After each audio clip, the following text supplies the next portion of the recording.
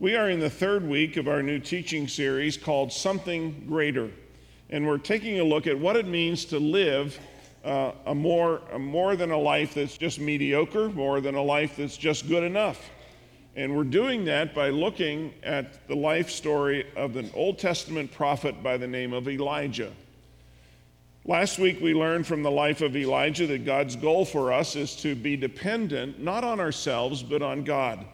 And to accomplish that, he sometimes allows us to be in situations where we are weak so that we will be in a position to learn from him and to lean on him. The Old Testament story of Elijah is in the book of 1 Kings, and it goes back and forth between what God is doing in the world and what God is doing in the life of Elijah. And God is preparing him for something greater. In order for Elijah to do greater things for God, God needed this prophet to be totally dependent on him, to totally trust God. So God weakens him. He removes his strength. He removes his ability to provide for himself, and so that he has to learn to trust God. And it's from that place of dependence that we see Elijah's strength and power come. I also said last week that God is doing the same thing in many of our lives. We've suffered a setback perhaps in our job, or maybe in our health, or we feel powerless in our parenting or in our marriage, or we feel unsuccessful in our ministry or venture that God's called us to do. But God's teaching us through all of those things how to depend more fully on him, to not be strong in ourselves, but to be strong in God. And it's only then that the power of God is able to flow through us. And when the world looks at us, it doesn't see a person who has it all together. It sees a person who is strong and mighty in the power and in the grace of God.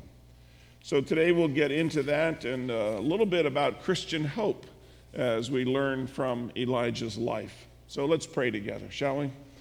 God, we are here again. We've come from our week filled with so many things. Some of us today may be filled with joy and excitement, others with sorrow and despair. Some may be filled with energy, others with weariness. Some are filled with love for you, others may wonder where you are, for they feel far from you today. But we've gathered together as a congregation, and we lay ourselves before you with all the honesty we can muster, and we give you what we are and who we are. Create in us, O God, clean hearts. Fill us with your Spirit in this time of worship together so that we can be made more holy and in order to serve you in the places that you've called us to serve. And it's in Jesus' name that we pray. Amen.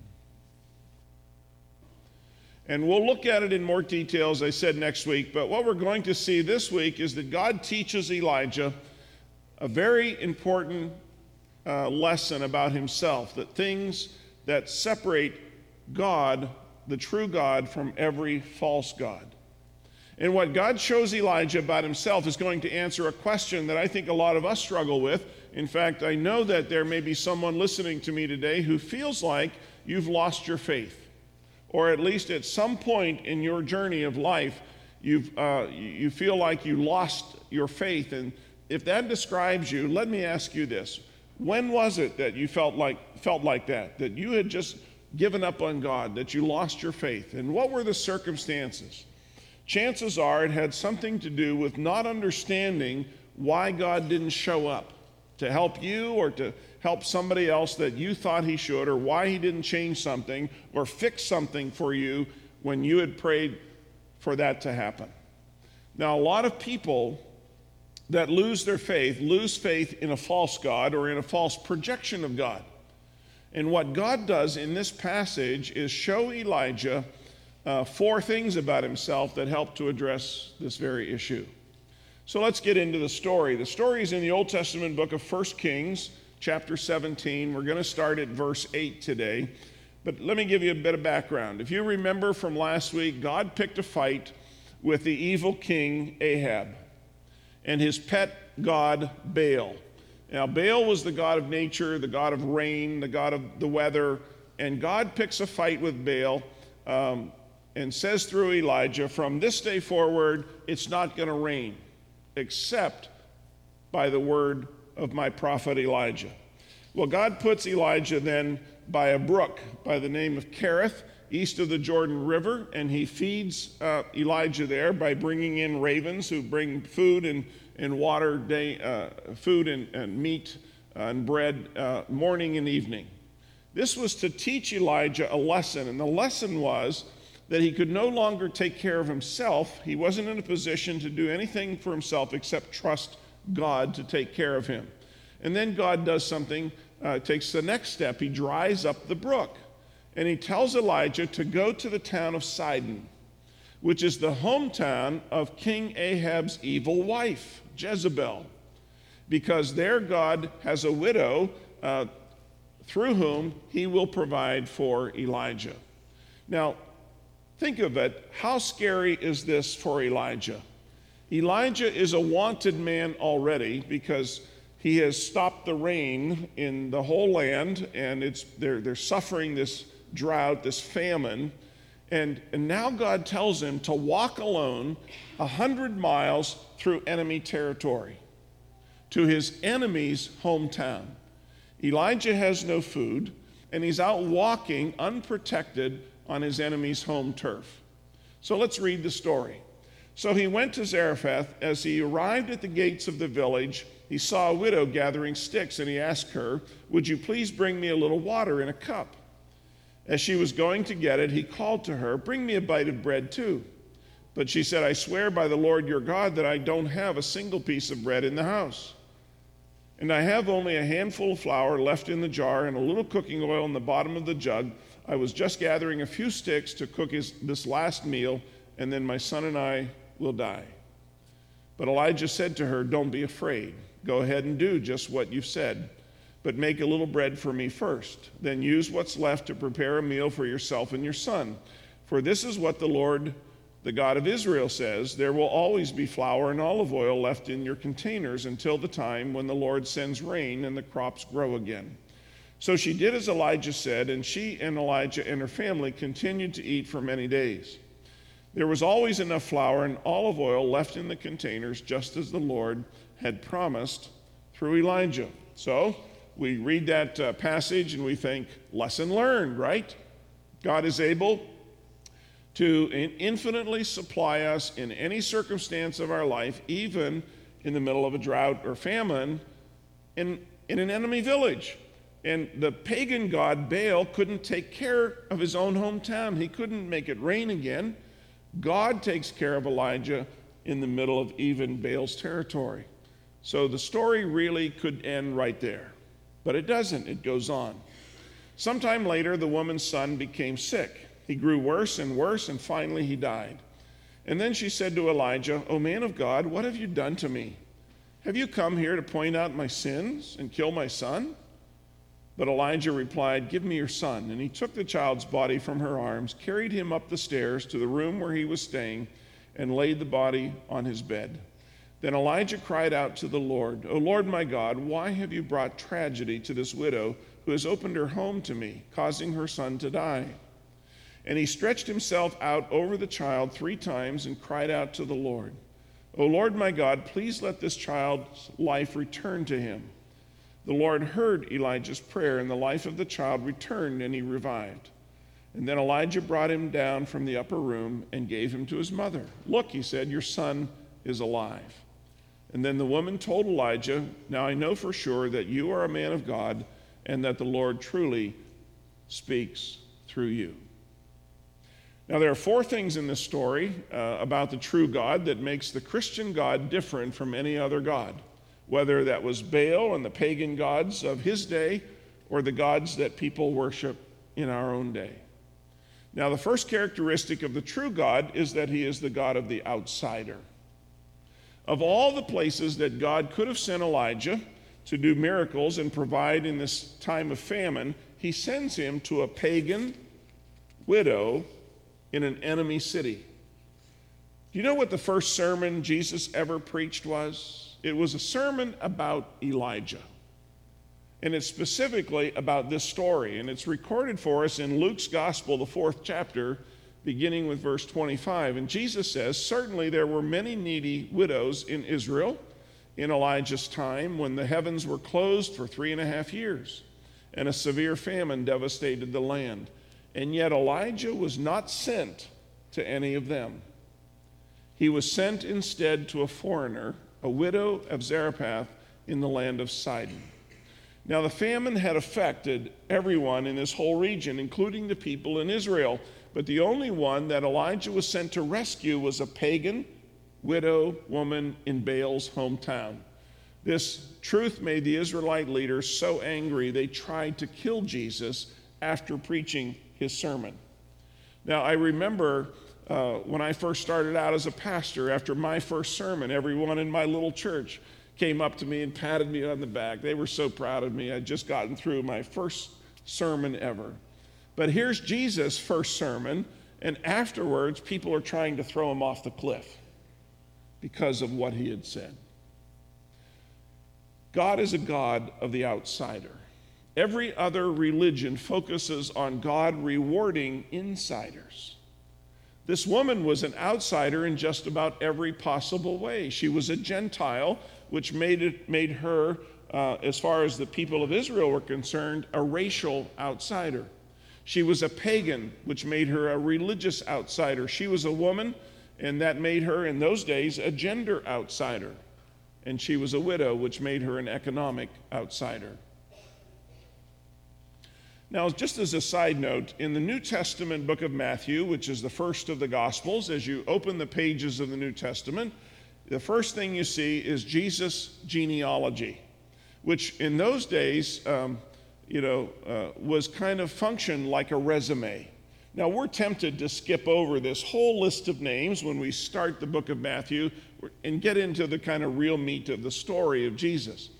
But when we're trying to establish, in those days, your right to rule, you would do so by listing all the famous people in your family so that people could see just how awesome you were.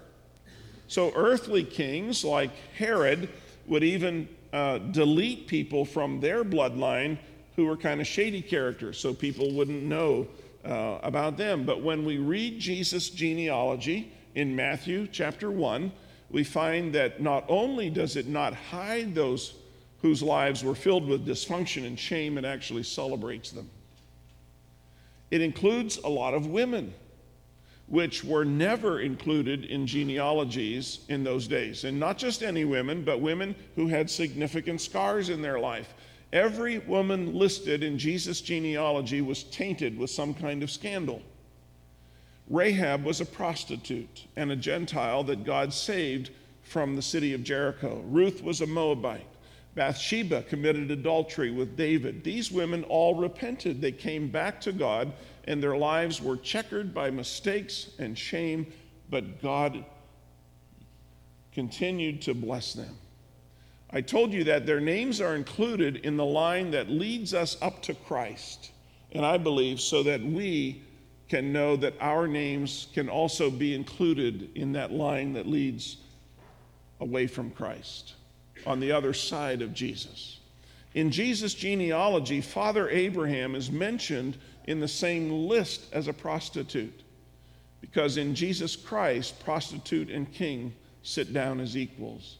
So that what that means for us is that no matter who we are, no matter what we've done, there is always room in God's family for us. We may feel like an outcast at times, but we are not. Jesus came for us.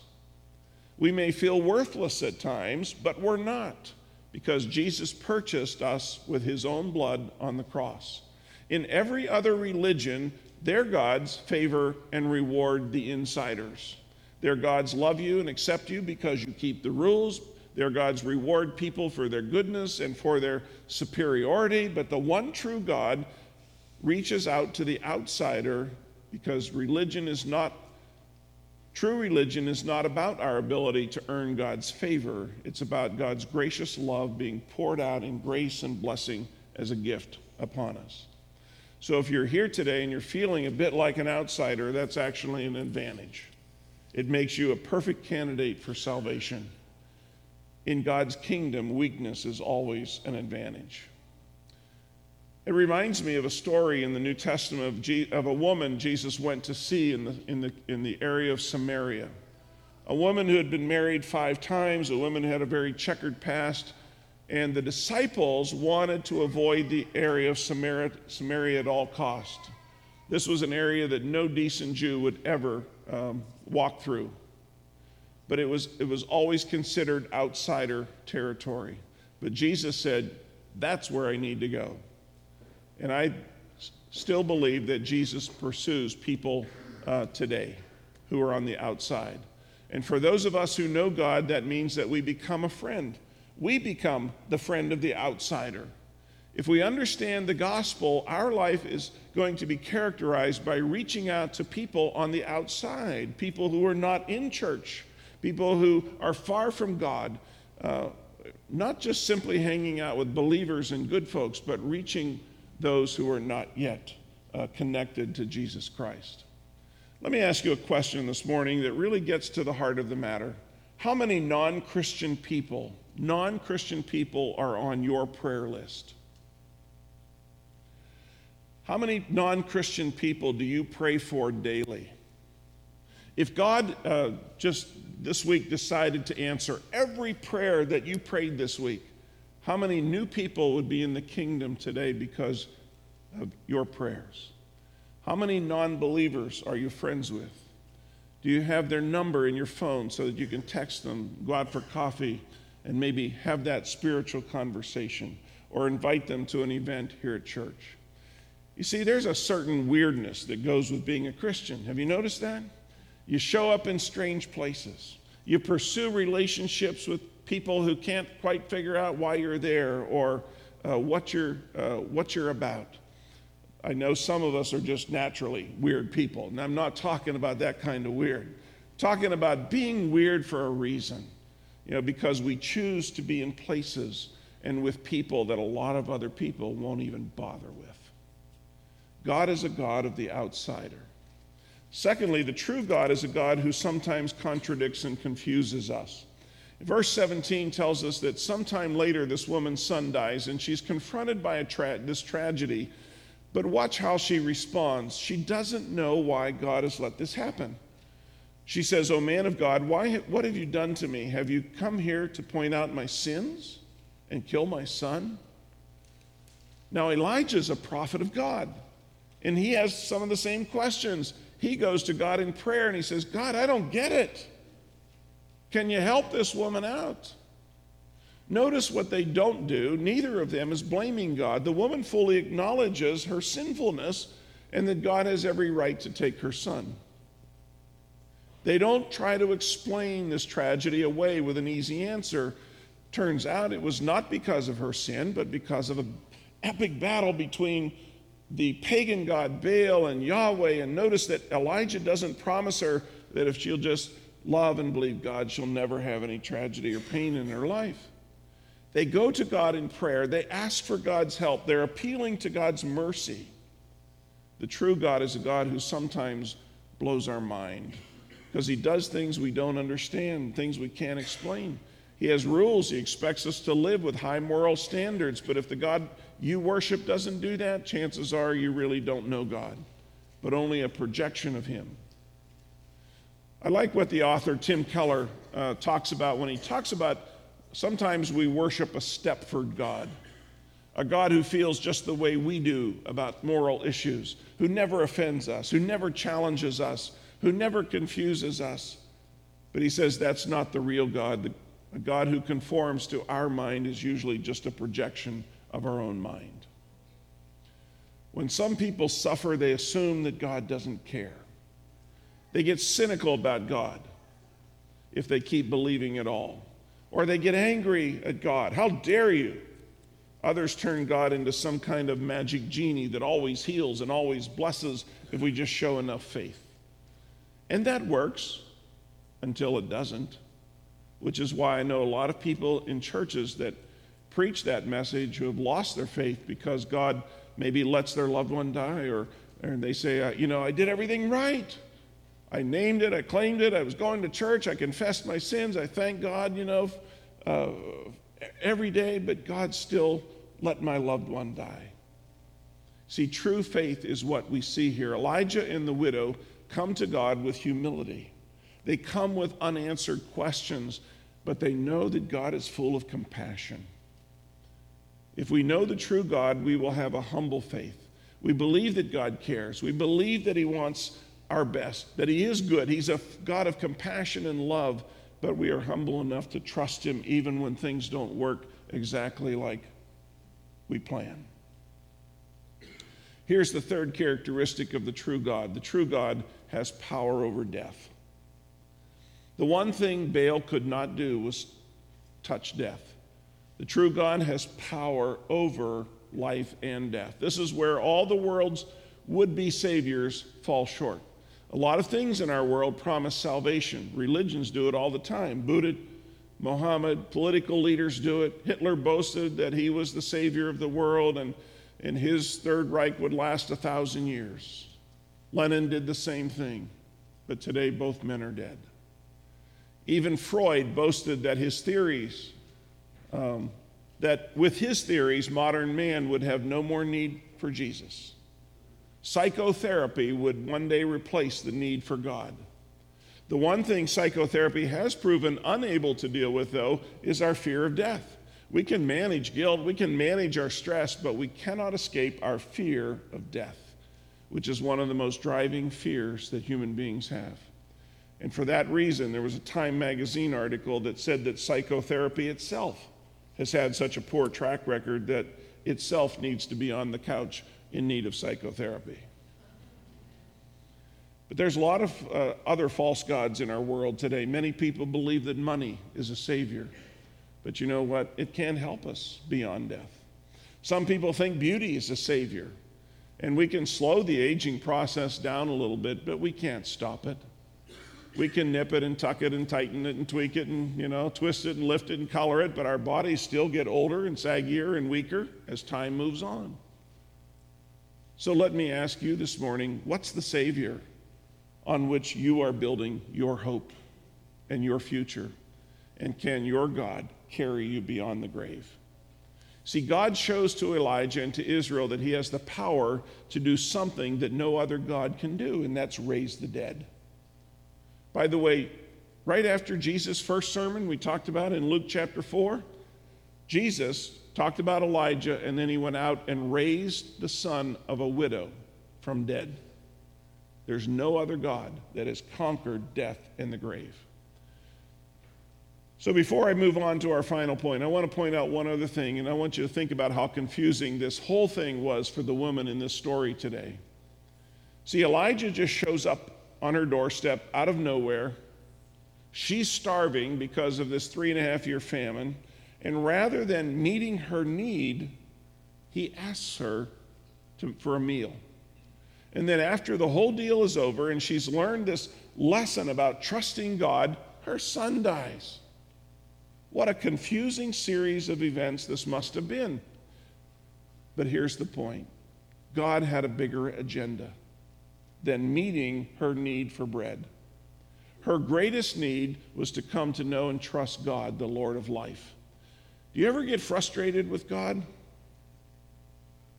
That he doesn't get you into that school that you wanted into, or get you into that relationship that you've kind of hoped for and provided you with that job or healed you from that illness? What if God has a bigger agenda, a better agenda for you, to bring you to know a God who's bigger than life, a God so big and so glorious that even if you and your loved ones die of starvation, you have a hope that goes beyond the grave. You see, the point of this story is that knowing God is better than multiplied oil. It's better than even temporarily a resurrected son. And I say temporary because though he was brought back to life, this widow's son would eventually die. Every earthly blessing is temporary. Knowing God and the resurrection is what's eternal. If our bread multiplies and our loved one lives, that lasts only for a moment.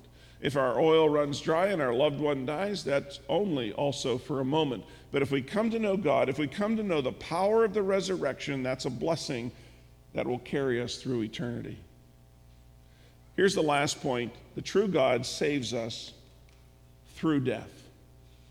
This final scene is kind of mysterious. Elijah puts this dead boy in his own bed, and then Elijah stretches his body over the boy 3 times. Why? Because stretching over the boy is a position of vulnerability. He has put him into his own bed in his own place, and then he lays on top of him as if absorbing death into himself. This is the first account in the Bible of someone actually being raised from the dead. And please don't miss this. The account begins with the question, is my son dying for my sins? And God's answer to that is no. He's not. He cannot. And then God has his prophet stretch his body over this dead boy, taking, as it were, death into himself so that the boy will live. Now, if you've read this, one of the similarities you may notice is the similarity between Elijah and Jesus. How will God save the world? It will be by dying in our place for our sins, stretching himself out on a cross, and absorbing our death into himself. God saved us through his death, and he continues to work the power of his salvation in us through our death. You see, false gods always promise to save us. If you obey me, make me happy, I'll prosper you. That's different than Christian hope. Many so-called Christian preachers say, obey God and God will prosper you. And sometimes God does do that. But what they omit is that the channel of God's blessing is often weakness and sometimes death. Weakness or problems are not a sign of God's judgment on our life. It means that God is working his resurrection power in us. If you're weak, you have an opportunity to depend on God. If you're in pain, you have an opportunity to trust God and to demonstrate to everybody else that you have a hope that goes beyond the grave. If you're experiencing some kind of hardship, it's a chance for God to pour out his power into your life. God saved the world through an innocent man dying in weakness. And if he's going to bring that power into our life, into our family, into our world, he won't do it through our strength. He will do it through our weakness and through our death. So again, the Apostle Paul says, rejoice in your weaknesses. When we experience the fellowship of Christ's sufferings, we can talk about the power of the resurrection. Just a closing thought. By the way, the word Zarephath comes from the Hebrew word that means to melt or to smelt. The noun form means crucible. Zarephath was the place of the cross. It's also the first place God ever raised someone from the dead. The two things always go together. No cross, no resurrection. So when we experience a cross in our life, know that we are to rejoice, because that's when God's power, resurrection power, is close by. Let me just say that if you're here today and God has been speaking to you, I invite you to follow him. But you have many questions. I'm not encouraging you to check your brain at the door and not have your questions answered, but sometimes what we need to do is take a first step of faith, and then we begin to see the rest. Christianity is not a come see everything fully and then believe kind of faith. It's more of a see a little, believe, and then see the rest. And some of you here today are at a place where you need to take that first step of faith and then see what God does. God has something greater in mind for you than you can ever imagine. Let's pray. Heavenly Father, we wait on you today because you are our Lord, and we trust that you know the very best time to fulfill your purposes and your plan and your promises to us. So we depend on you at all times. We especially depend on you when we feel weak and in the face of unanswered prayers and postponed dreams. So give us the faith and the patience we need to rest in your timing. You are our strength, and I'm asking you today that you would enable us to be strong in body, mind, and spirit as we wait on you and as we listen to you and as you teach us. We pray in Jesus' name. Amen.